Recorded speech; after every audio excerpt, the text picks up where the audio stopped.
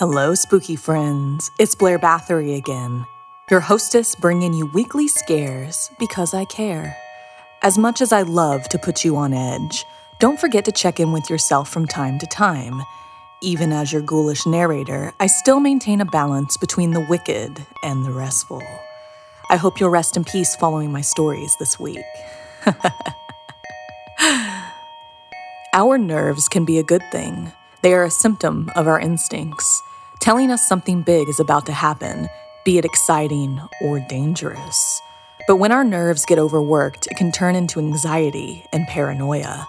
Thinking something is always wrong could drive anyone mad. The question is, are you just overreacting?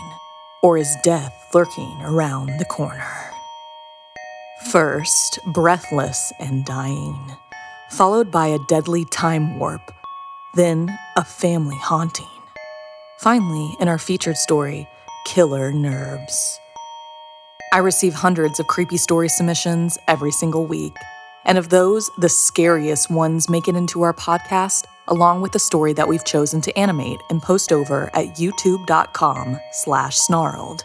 If you have a tale you're dying to share, send me an email at somethingscary@snarled.com. If you'd like to support Something Scary, then consider joining our Patreon. As a patron, not only can you help the show and see ad-free episodes, but you can also be a part of the horror and hear your name featured in one of our podcast or weekly video stories. Visit patreon.com/snarled. So, want to hear something scary? Deadly Paranoia. You can't judge a book by its cover, because you never know the chaos that's going on inside. Like in this story written by CPR.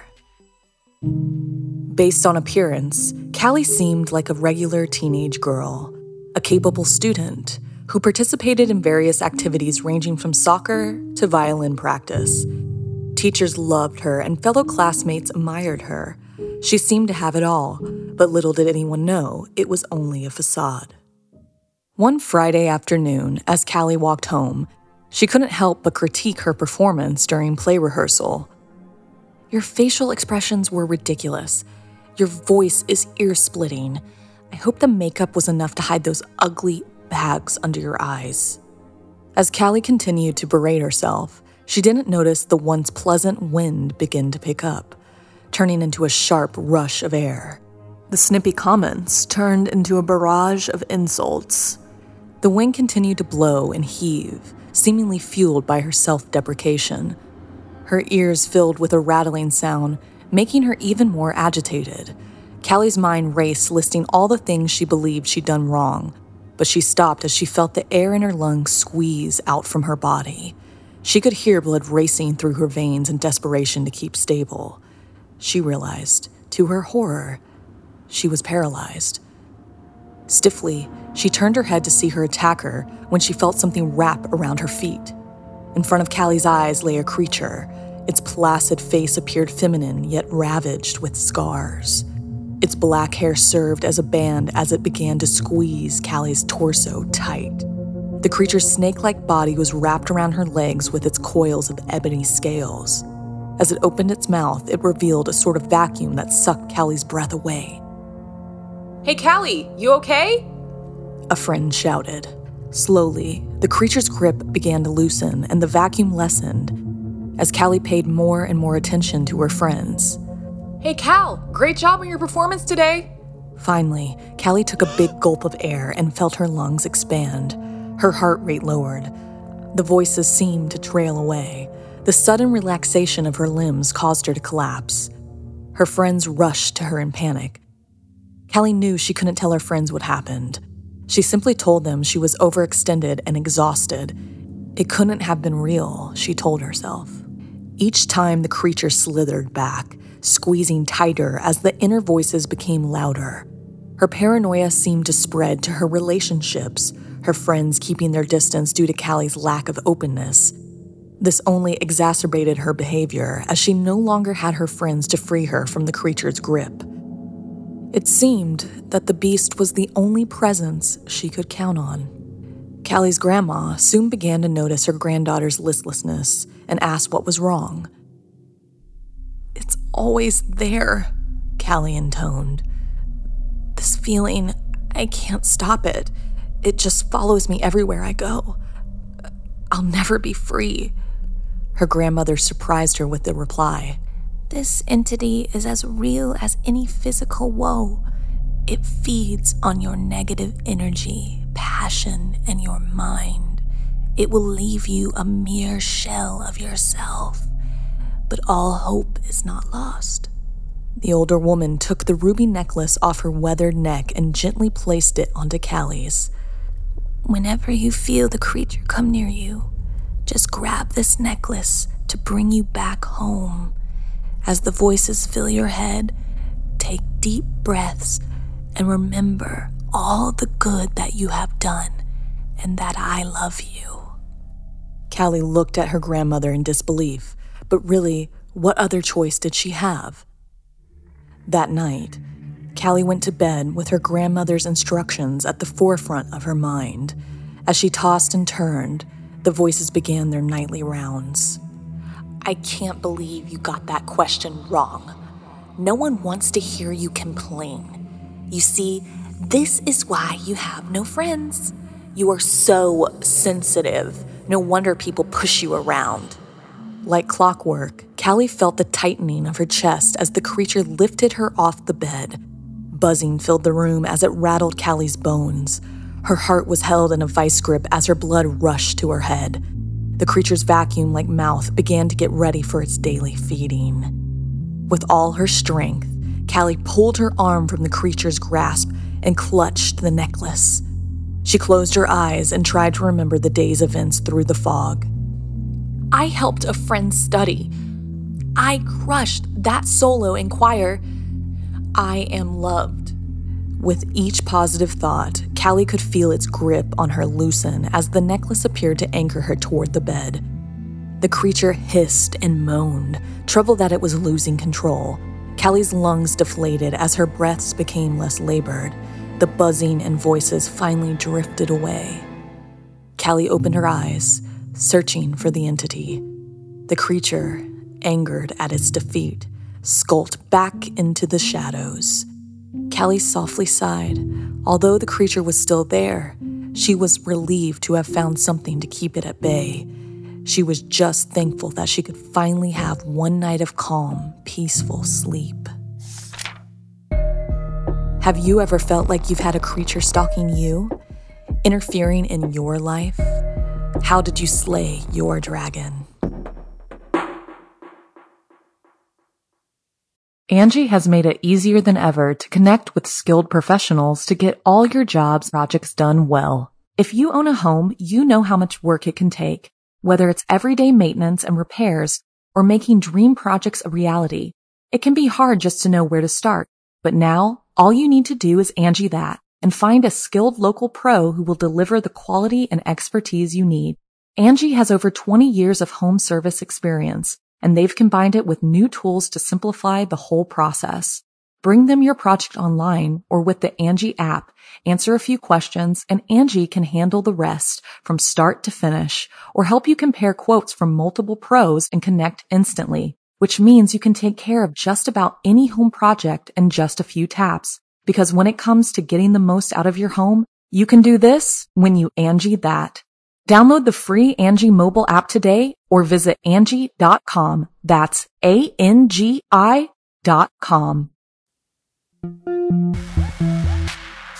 We all know screen time is terrible for us. We couldn't begin to imagine how deadly it could be, like in this creepypasta-inspired tale by Janine Pipe.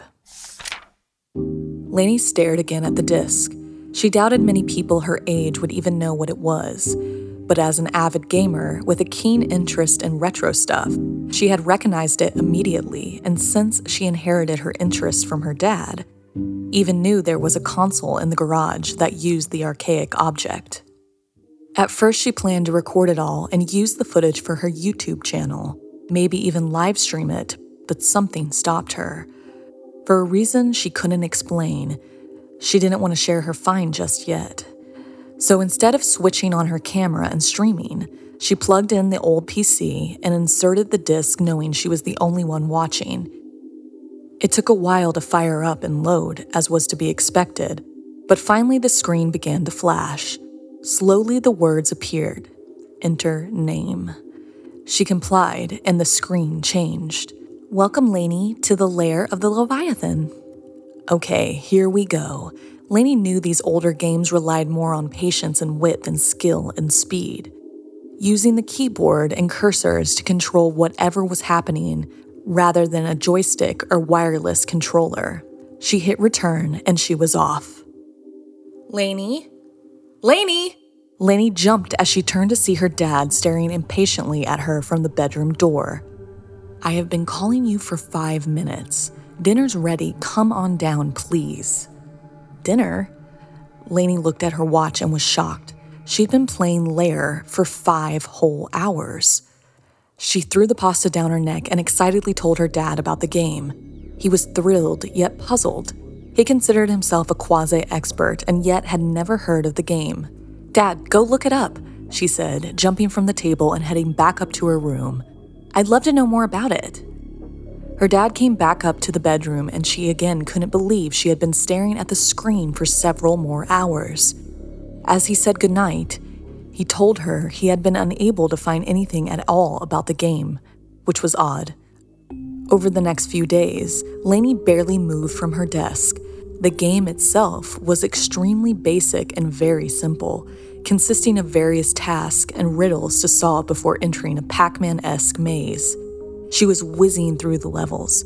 Things were becoming a little more complex now, and the game had seemed to glitch on occasion, especially after the riddles when she was in the maze.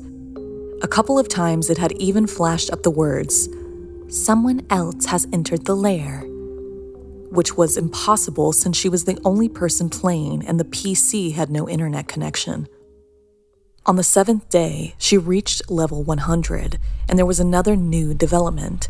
A second health bar had appeared and would count down as she solved the task and lower if she lost lives in the maze. By the time her dad was home from work, her health was under 50%. "Lainey," he admonished, "when did you last go outside? Get some air. You look wiped out." The next day, he came home to her lying on the bathroom floor, having thrown up several times.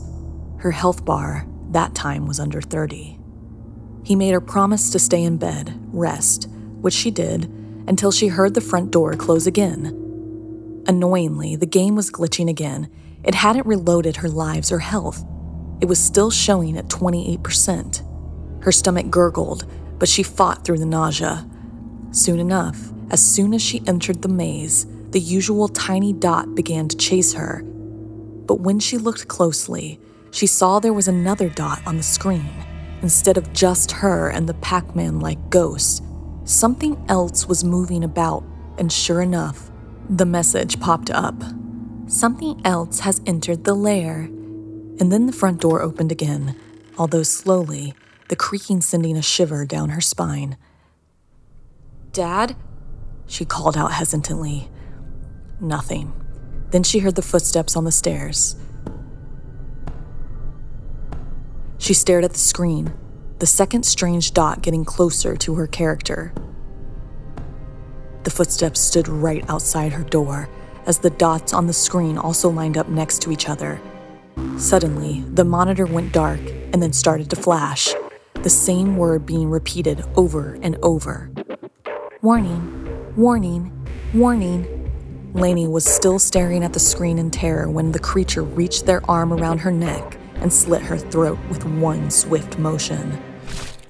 As she bled out, motionless on the chair, the screen went back to the maze scene. She heard the thump back down the stairs and the sound of the front door closing again. Just before she lost consciousness, Lainey saw a final message flash up on the screen. "Something has left the lair.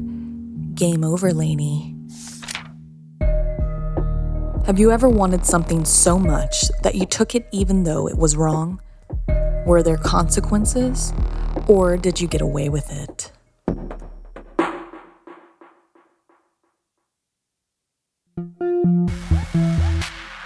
The black-eyed kids became an internet urban legend sensation. Everyone knows you're not supposed to say their name, but by the time you know if they're real or not, you may not live to tell about it. Like in this story by Colin Austed. I used to teach math at middle school in the Southwest. I left mid-year and will never go back. One day after class, I was at my desk grading papers. Everyone had gone home, and I had the whole building to myself. I'd done this a few times, and I actually enjoyed the silence. It was a really nice change from all that noise that I had to deal with all day long. It was about 6 p.m. when I heard a knock. At first, I thought it was coming from my classroom door, but as I opened it and looked around, there was no one there. The hallway was dark and empty, and so I ventured out to see where it was coming from. When I reached the front entrance, I heard it again. There was one quick knock, followed by a harder one, and then a longer one. It sounded as if someone was hitting the door with a stick. Confused, I opened it up a crack and peeked out into the early evening. There, on the front steps, was a small boy and girl, seeming to be about 8 or 9 years old. Both wore jeans, and despite the warm spring evening air, both also wore sweaters with the hoods pulled up around their heads. "Can you help us?" the girl asked me, her eyes not meeting mine. I didn't recognize them, but it was a large school and I didn't know every child. "Where are your parents?" I asked, pushing the door open a little wider. "Did they forget to pick you up?" "They'll be here soon," said the boy. "Can we come inside and use the phone?" Not wanting these kids to be left outside alone in the dark, I started to open the door when the girl finally looked up at me.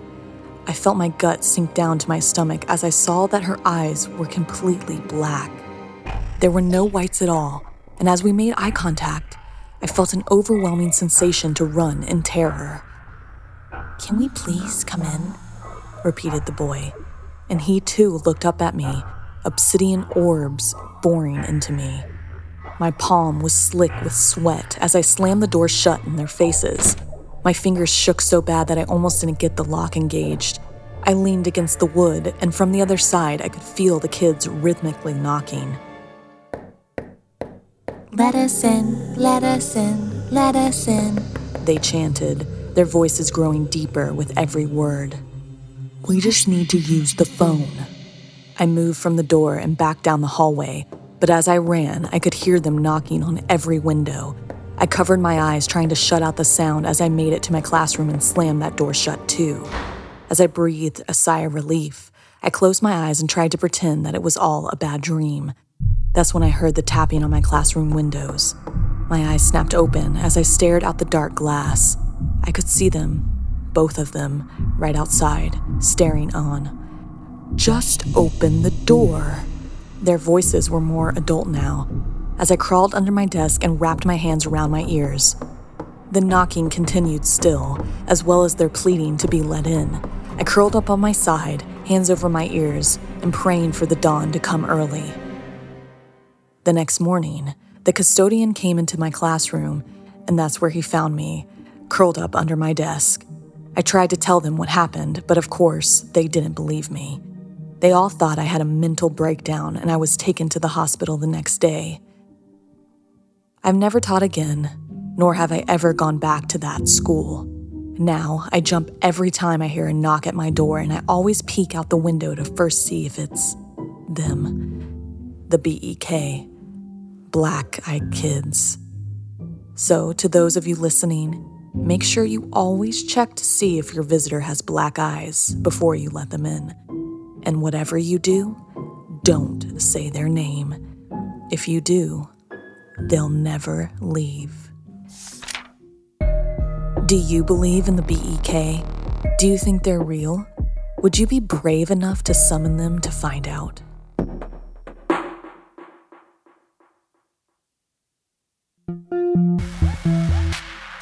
In our final story, join my co-host Stephanie Strange as she tells the tale inspired by a creepypasta, which we have also animated and posted over on youtube.com/snarled.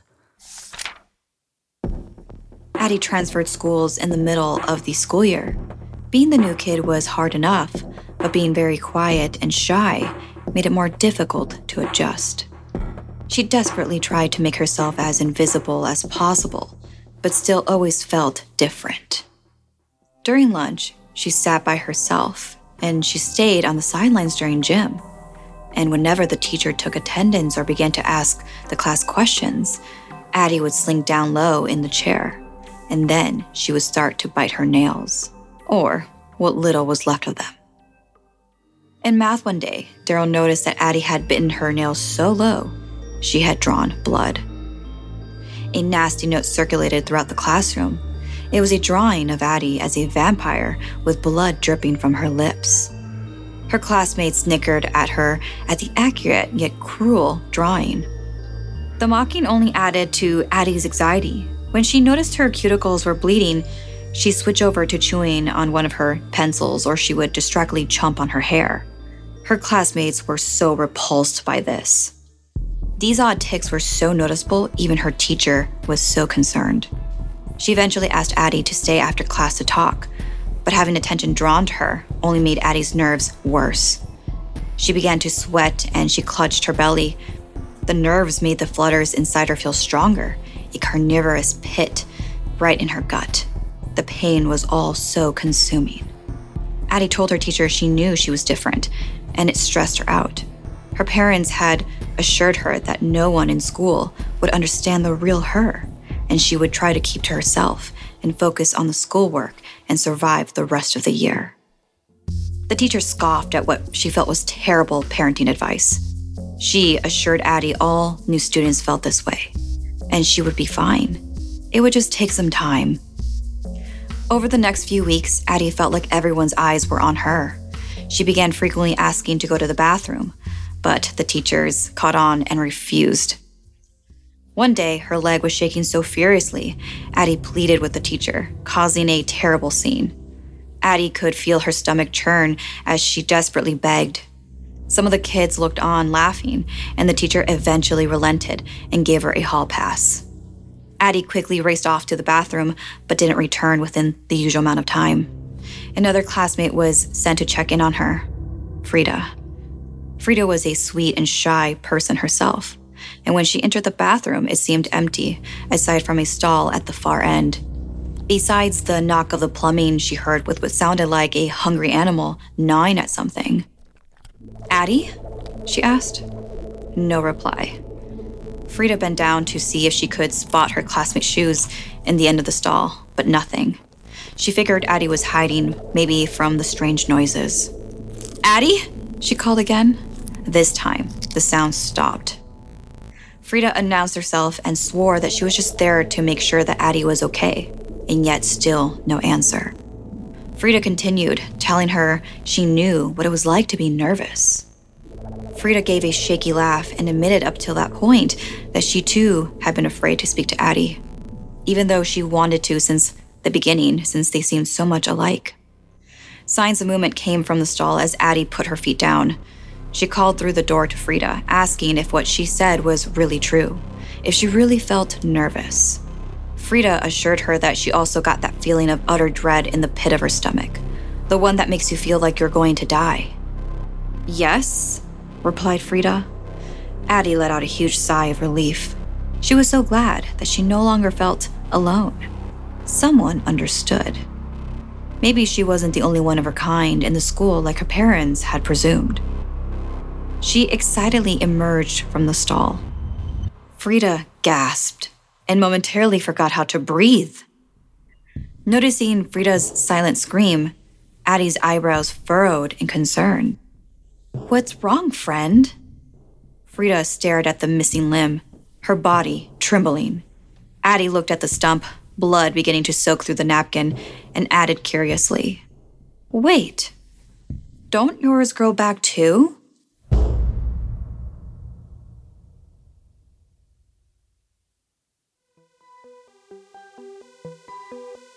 This week's podcast stories were edited by Sarah Lukasiewicz, Janine Pipe, and Stephanie Strange. Narration by Blair Bathory and Stephanie Strange. Audio edited and mixed by Fitz Harris. Additional audio editing by Calvin Linderman.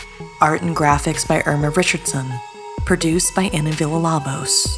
Executive produced by Gail Gilman. Music by Sapphire Sindalo and Calvin Linderman.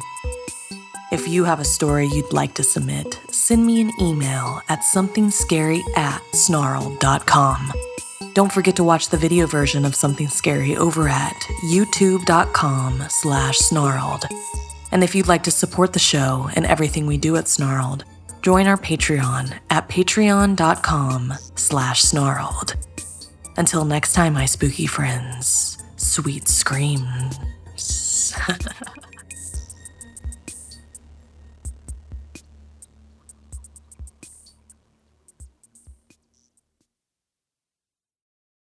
When you need mealtime inspiration, it's worth shopping Kroger, where you'll find over 30,000 mouth-watering choices that excite your inner foodie. And no matter what tasty choice you make, you'll enjoy our everyday low prices, plus extra ways to save, like digital coupons worth over $600 each week. You can also save up to $1 off per gallon at the pump with fuel points. More savings and more inspiring flavors make shopping Kroger worth it every time. Kroger, fresh for everyone. Fuel restrictions apply.